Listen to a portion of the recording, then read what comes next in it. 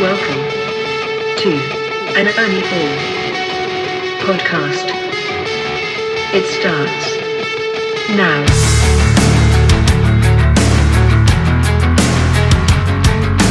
Hello, I'm Evan Ball. Welcome to Ernie Ball's Striking a Chord podcast.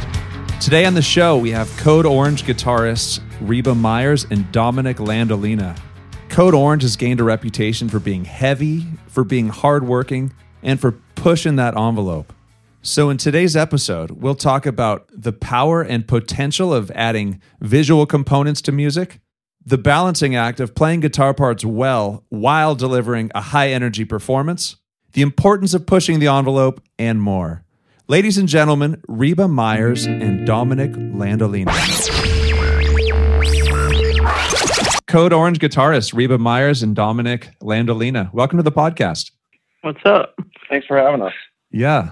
All right. Something I think about sometimes is the evolution of music. I think you would be a good band to bounce this off. So the heavy music of any era, I'm sure always feels extreme, and then time passes. New bands emulate it. Music gets heavier. And then you look back, the older era doesn't feel as heavy. Do you consciously think about how to push it further? Yeah. I definitely have that thought in my mind a lot. What you just described. I mean, for me and Reba's end, the guitar standpoint, we totally drove ourselves crazy for, like a year just trying to write the most extreme original thing we could on the guitar. I could show you my fucking riff bank. It's like hours and hours, days worth of riffs that maybe are like good, but don't have an original enough aspect to them. So it's like, what's the point? It's like, there might be a song Code wrote that we all really liked, but if it wasn't pushing it enough, we would just be like, it just couldn't move on. So that's always kind of like, I would say it's almost number one thing. Even if a song, that's why it's like so difficult to write with this band, because you can write a good song, but that's not always like the only thing that matters. And I think some people don't feel that way about music, but for us, it's like, especially because we're not just some pop band, we're not like a rock and roll band, we're a metal band and a hardcore band, and there's something else that comes with that, and it's to push music forward.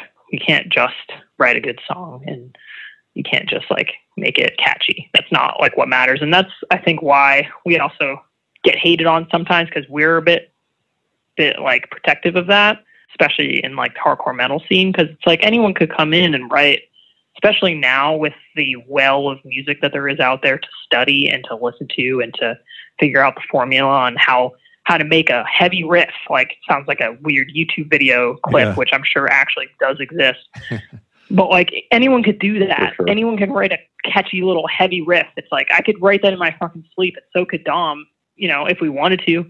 But that's not what makes Code Orange special, and that's not what is important and the world needs right now. If a bunch of heavy bands come out and they're all just catchy, heavy pop music, which that does exist, like, then the genre is never gonna matter anymore, and it's not gonna grow culturally and be important and make a statement. It's like, you have to be different, and you have to be intentionally trying to do risky things. Totally, especially in today when there's just an overwhelming amount of content at our fingertips. So it can be really challenging to stand out from the crowd. Yeah. All right. I always like learning where bands come from. So let's go back to the olden days. Where did you guys grow up?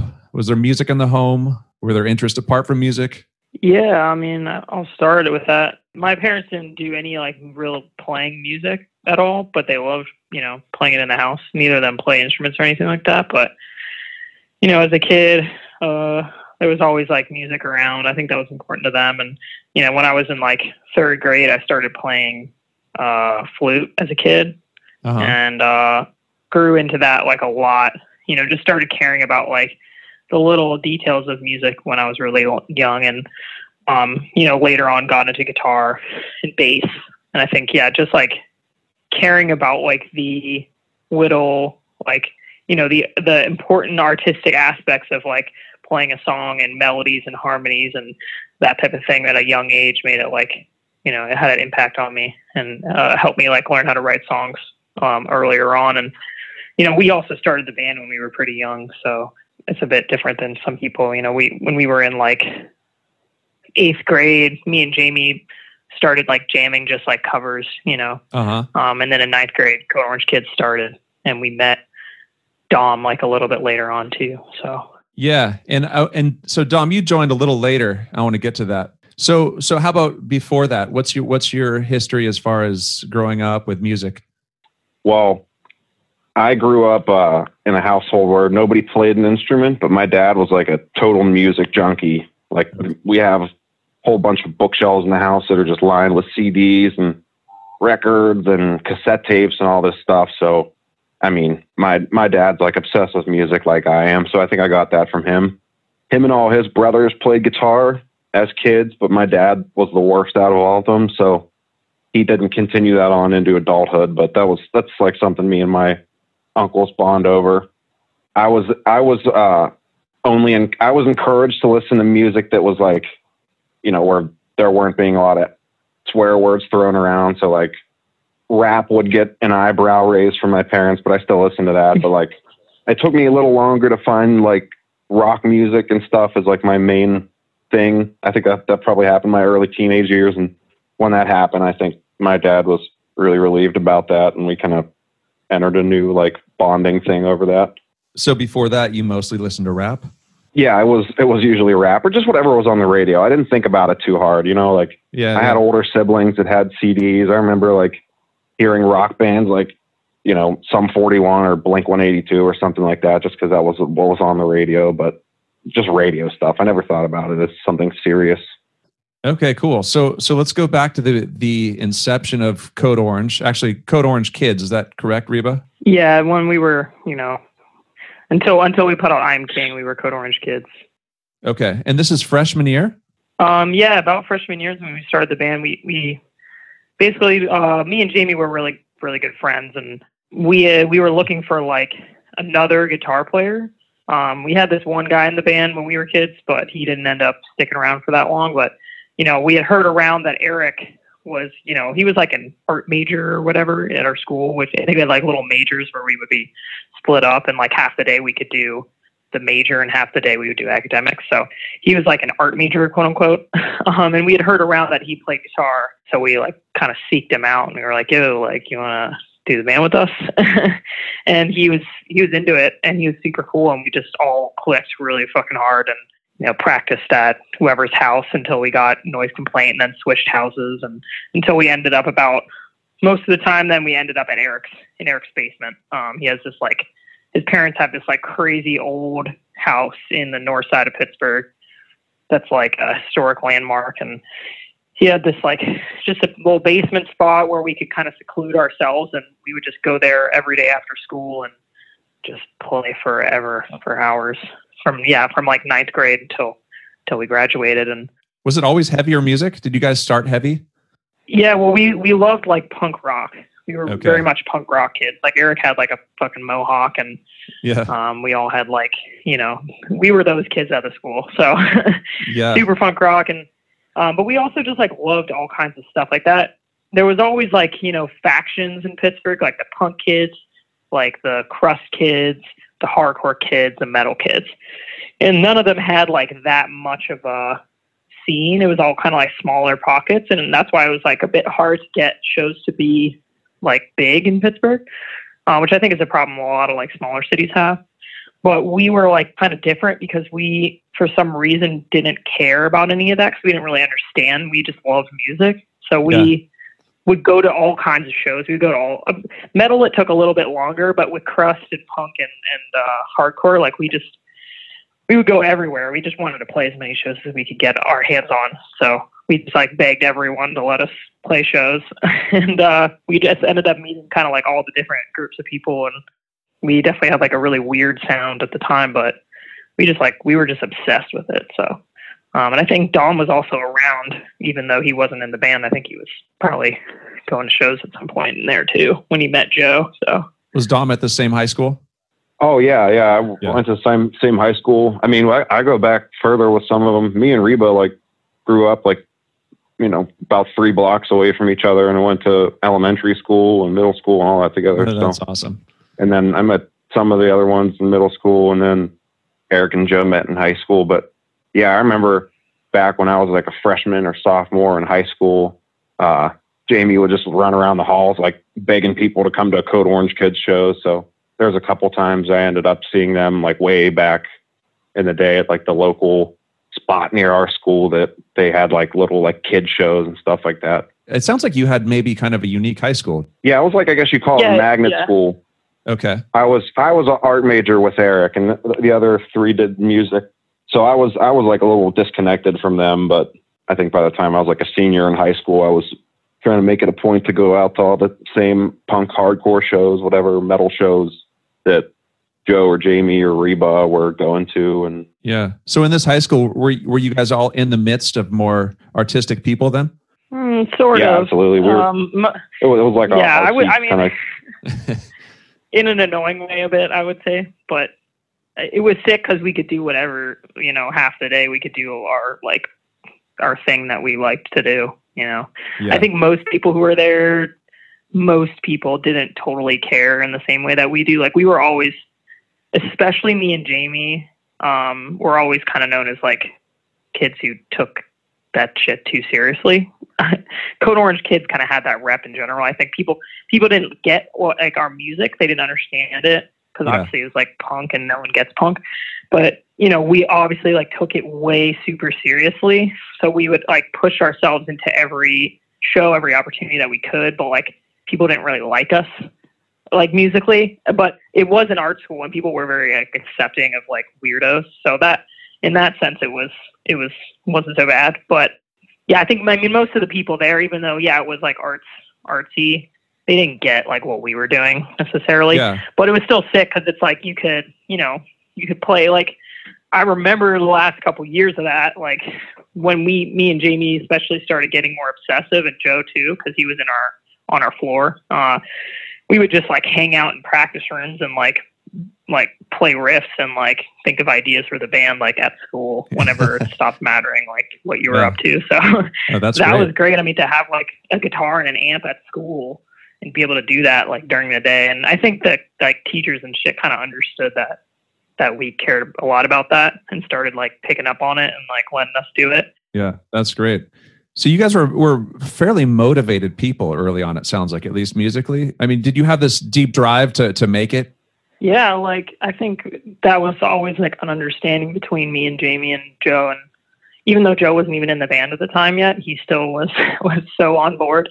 But between all of us and Shade, like we just knew that it was what we were going to do. And I mean, I had like some other interests and I wanted to go to school for music and classical stuff, but which I did do. But at the same time, I knew deep down that it wasn't going to last if the band ended up like getting somewhere, which in our minds at the time it did. Obviously it was just like stupid shit, but like as soon as we left high school, we figured it out so that we all moved together and we all went to the next step together. And then we ended up getting like our first headline tour and we just quit school. And then that was that. Like it was just it was an understood thing. Right. Here's something I kind of wonder when I hear about these young bands that start. I mean, you guys have a ton of stage presence, energy, headbanging. You bring it. I know starting out, young people can feel inhibited. Was there a point when you guys were scared or nervous to go all out like you do now? Well, luckily we have Jamie and he was never afraid. So that he was always just that guy who's just like, give me more. And we were just like, okay. But he's behind the drums. He was, but he had that, he always has had that like gusto, and he was the singer, even though he was behind the drums, he was always the singer. And, he was just always like pushing us. And I think that helped a lot because I was definitely like a more of a shy kid at the time. Shade was pretty like, Shade was pretty easygoing. I mean, he was quiet, but like he loved punk and he loved like moving around, and we all loved bands that do that. So it was like we didn't want to be that band that was just like standing around looking like they don't want to be there. Like we didn't want to be that. So even though there was some of that like little kid self-consciousness thing, we got over it. And with him pushing us, we started falling in love with that aspect. Like, even though our music was super sloppy, like, you couldn't not remember us because we just went super hard, even if it was like goofy at the time. Well, that's cool. I also kind of wondered, this is related. I mean, you guys are seasoned performers now, but, and this is for both of you guys, what's the balance like between going wild on stage and nailing your parts at the same time at a live show? That's a constant struggle, honestly. Yeah, I would think. Is it a matter of practice? Yeah, a matter of practice, and then a matter of, I find it's a lot of controlling myself before we start playing. Like, you know, I get like an adrenaline rush. I feel it through my fingers and stuff, and I'm furiously practicing riffs before we go on stage and warming up and all that. And still, sometimes you get on stage and right away, like, I'll feel the adrenaline dump and just like really have to chill out and focus on my playing. Yeah, it's hard. I mean, I always imagine it kind of like, you know, sports or like pro athletes or like, you know, martial artists, stuff like that. Like, I'm sure they have similar issues. Like, it's a level of control that you have to have in your mind when you're doing it, but you also at the same time have to just like go with the flow, because otherwise you won't be able to perform to your best.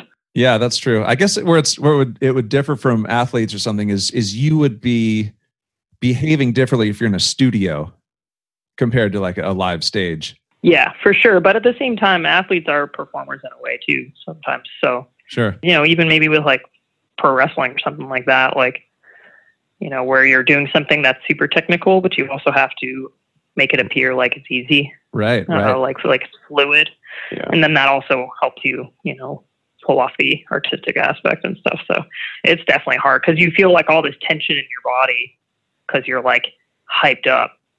But you also have to like control that and play good. These little strings and frets. Yeah, but it's metal music and it's going to be a little sloppy. So it is what it is. Hey, Dominic, so when do you join the band? I joined the band at the beginning of the Forever touring cycle. So it was, I think the first show was January 2017, sometime in there. But there was probably like a year of me practicing with you guys, right? How much? I mean, it felt like a year. Yeah, it had to have been. I mean, so yeah, that first show was, I think it was Friday the 13th. It was our record release show that we played. Yeah, that's right. For Forever. That was Dom's first show. And it was funny because we were actually going to play a show in Canada at some fest, and that was going to be his first show. We left Pittsburgh to drive there, and it just started snowing and icing like crazy. And we had to turn around. And then I ended up getting in a crash like right after I dropped them off at their house. Oh man. Yeah, we were driving there and we just saw all these cars like skidded off the road into snowbanks and stuff, and we'd pass one and be like, "Oh, maybe we should turn around." Finally, we just said, "Yeah, we really have to go home right now. There's no way we're doing this safely."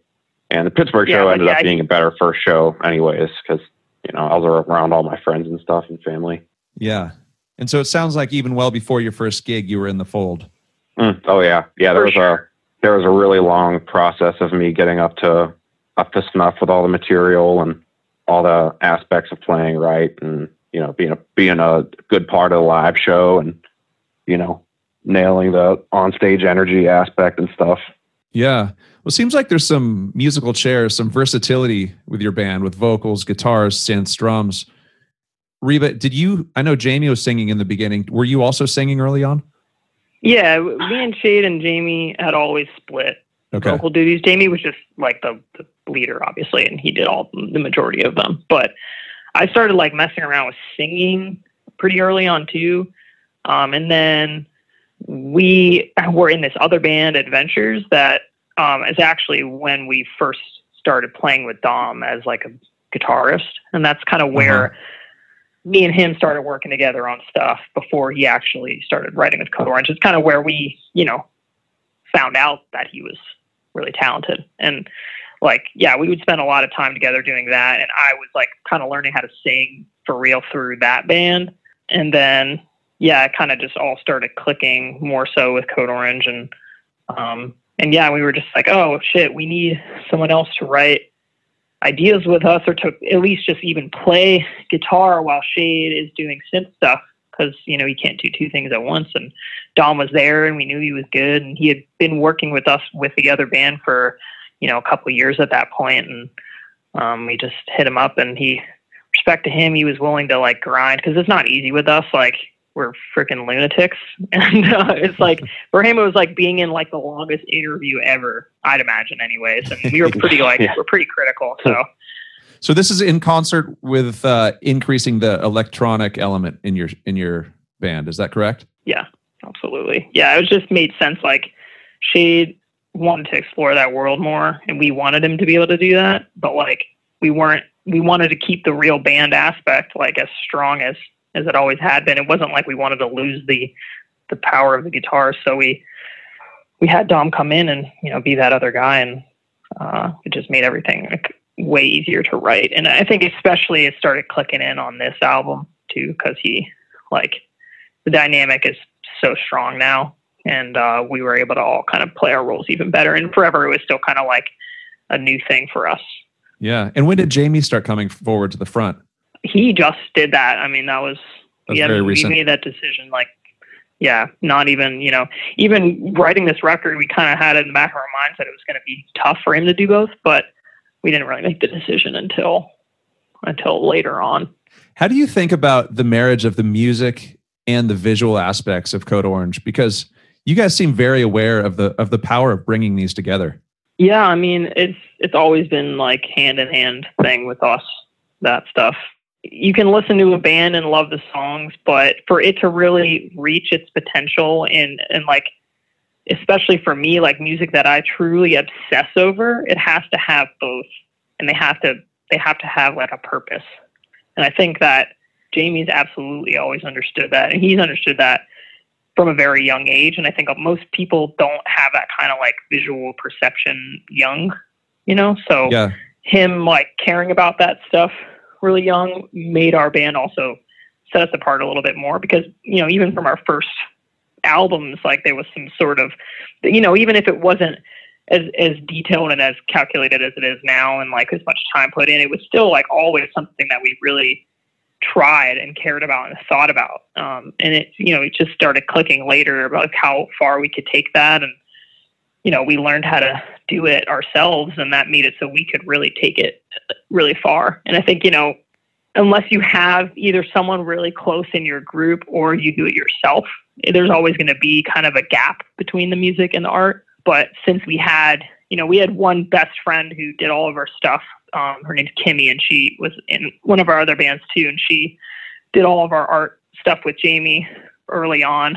And yeah, just because they were she understood us, so it was easy to like get the ideas across and have it all weaved and linked together. It wasn't just like a piece of art and a piece of music. It was like an intentional thing, you know, in the same way where it's like, you know, when someone writes a soundtrack to a movie, it's like, you can't just write a soundtrack and then stick it into a movie. You have to be doing both at the same time. And that was always kind of how we approached it. And I think, you know, now more than ever, it's most important because we were able to grow that kind of skill.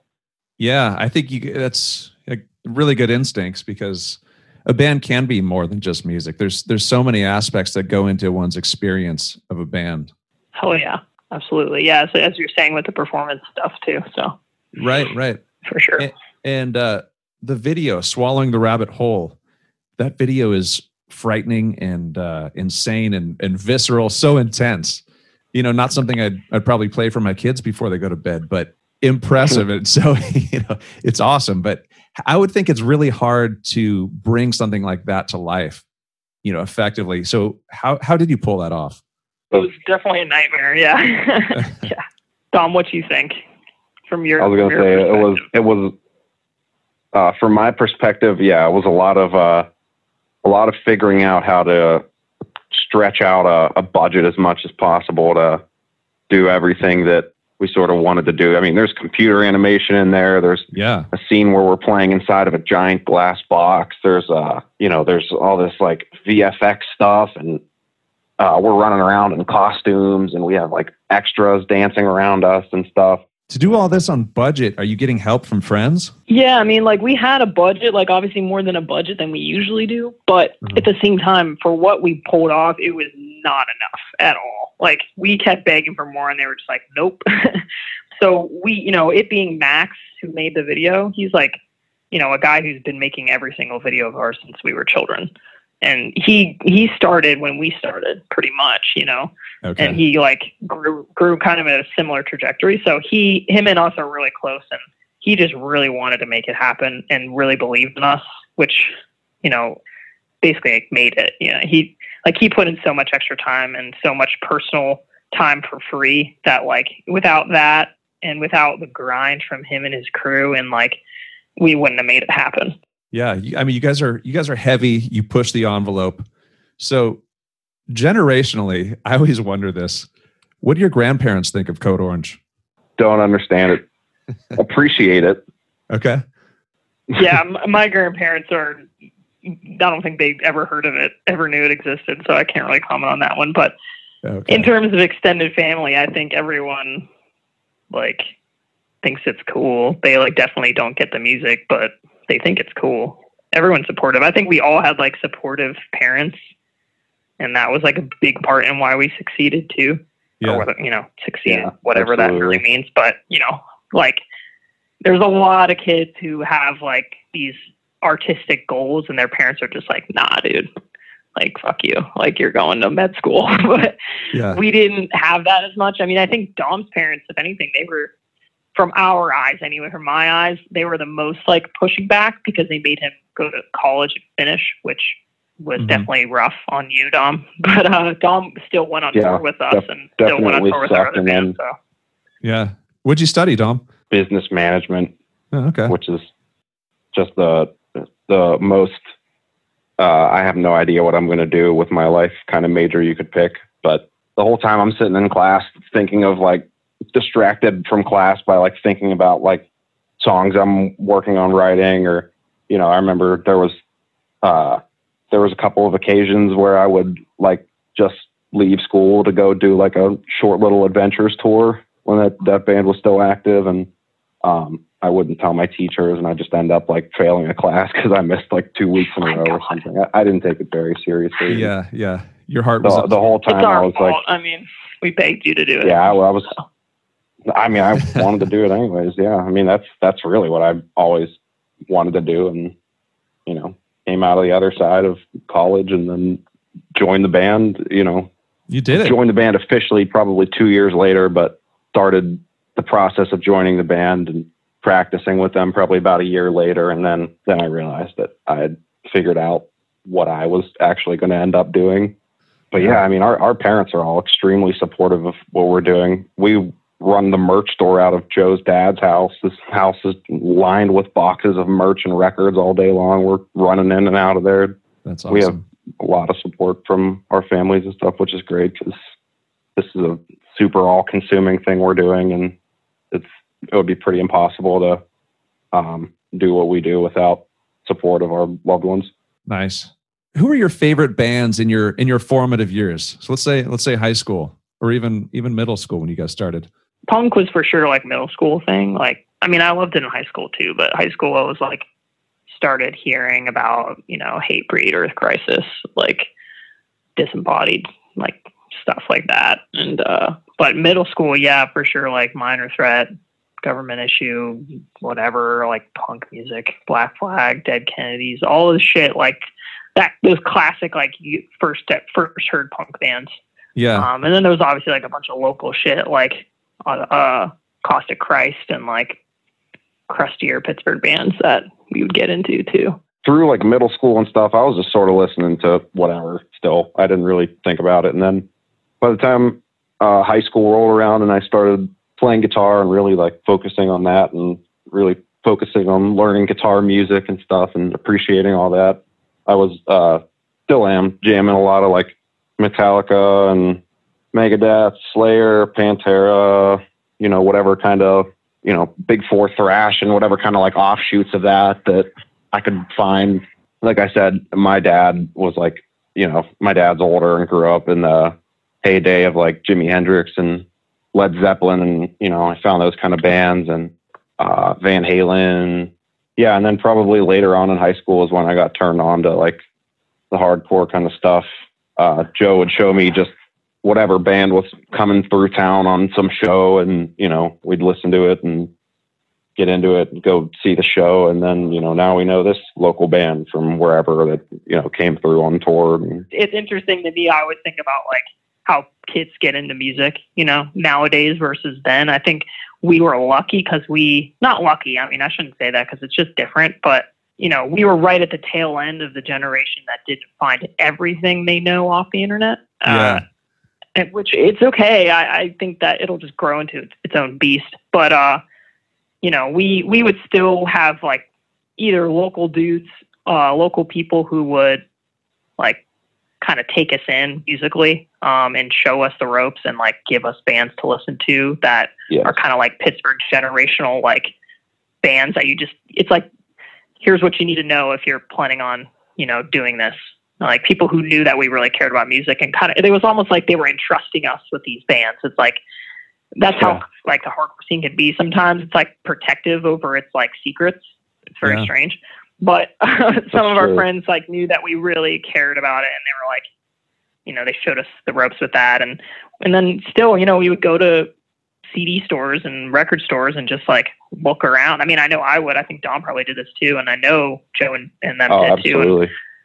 And just like dig around and you'd look and you'd see something with like art that looked kind of heavy, and if it looked kind of heavy, you would just grab it and you just buy it with whatever spare change you had, and then like either it would be awesome. Like that's how I actually discovered Agnostic Front, which is the weirdest shit ever. But like I don't know how that happened, but it was just some comp CD that I bought from the local like store, and it just like looked, maybe it had one band that I knew on it, and Agnostic Front was on it, and then I heard them through that, and I was just like, oh shit, this rocks. So, but again, that ties into what we were talking about, the power of visual, just the album cover. Yeah, oh yeah, for sure. I mean, even in like a generic way, it's like it speaks so much for like what something might sound like, or it just creates some sort of mystery and makes you like want to know. Let's talk guitar real quick. Do you guys use different tunings? And also, what gauge strings do you play? Yeah, we play in drop B typically, but then some other slight variants on that. Some songs we'll play in A sharp, but we won't tune down the entire guitar. We'll like just tune down the 3 bottom strings. And then sometimes we'll play in drop B and then take the 2nd and 3rd string and drop those down a step, which is that, what's the term for that? There's a name. B minor, basically. Yeah. Yeah, there you go. So yeah, most of our songs are done in those 3 tunings. Yeah. So are you guys using single strings to piece together a custom gauge? No, I had tried doing that once when we were recording because it's so fucking annoying with tuning and like staying in tune. It's like the most time-consuming, annoying thing. So I tried putting like a 56 on the bottom string, but the problem is with the guitar that I play anyway, the hole isn't big enough for anything really thicker than a 54. You can maybe jam a 56 in there, but like not really. So we just both play the Not Even Slinky like Keel pack. I think that was just the one that we love to play and just has always worked for us. Those are good strings, and for the tuning they sit really well on my guitar. Like tightness wise, like when the Not Even Slinky's like tuned to drop B, like that's the amount of tension I want under my fingers when I'm playing something. It feels good. I can like if we're playing like a fast riff or something, the string pops up. When you let go with your finger nicely. Yeah. And then you got the top strings are still thick enough that if we play those like chaos chords or whatever you want to call them, I think everyone kind of has their own name for that. They're thick enough that you can still get like they sound powerful. They don't sound, like you're just playing some dinky little thing on the top strings and they're too thin. Yeah. Yes. Agreed. And then totally agreed. We do a lot of those. We do like a lot of bends on the 2nd and 3rd string, like those like kind of like rock sounding bends. You can hear them in a couple of the songs on Underneath and previous Code Orange material, but it sounds good for those too. That's really the main concern for those top strings is making sure that those riffs on the 2nd and 3rd string sound nice and powerful, because it's pretty rare that we hit the very top string. I'm not sure if we do that any time. I'll be hitting that string. Yeah, I'd be hitting that string. Yeah, motherfucker. There you go. I hit that top. You play those leads, so. Well, today is April 13th, 2020 for our listeners. We're in the midst of coronavirus, so it kind of has thrown everyone's plans for a loop. How are you guys passing your time? Lots of guitar playing. Doing band stuff. Yeah. I mean, Well, that's good. Guitar, live streaming. I think I've stayed up until like the crack of freaking morning every night in the last week, just on my computer, figuring out how to play this shit with no lag. That's been consuming my life. But well, that's good. You're on it then. You're transitioning with the times. Yeah, lots of figuring out how we're gonna make sure that we stay in people's ears and on their minds during this time when we just put this record out and we can't even fucking play a show for, some undetermined amount of time. I feel like we were programmed with like some sort of bug in our ear when we were young. That's just like, no matter what's going on in the world, you literally have to get your music out there somehow, even if they don't want to hear it. It's like no matter what's going on, we're just constantly thinking of ways to do the band and to work and to get the music out there and show people what we're up to. And it's just like, even if everything's shut down, we're not going to stop, because otherwise, I don't know what we'd be doing. I think we all kind of feel that way. This is like the only thing we care about a real kind of a degree. So it's pretty great to have that right now. Yeah. So is Twitch gaining some momentum with bands? I would say, for us it is. I don't know how many bands are really on it, but we did our big stream with Hate 5-6 for our release show, when our show got canceled. And I think that hopefully set a precedent that people can use it for that. And there's all kinds of different platforms you can use, but Twitch is definitely great. I'm still pretty new to it. So, but yeah, I think it will during this time for sure be useful. Yeah. Well, that's good. Sounds like you guys are kind of on the leading edge of figuring out how to cope with this stuff. So anyway, Reba and Dominic, it's been great getting your stories. Thanks for being on the podcast. Yeah. Oh yeah, man. Thanks for tuning in to Ernie Ball's Striking a Chord podcast. Thanks again to Code Orange. Can't wait to see what they do next. If anyone would like to give us a review on iTunes or another podcast platform, we would love that. Or I guess that would depend on the review. If you'd like to contact us, please email strikingachord@ernieball.com. We just try to think of the most crazy possible music that we could write.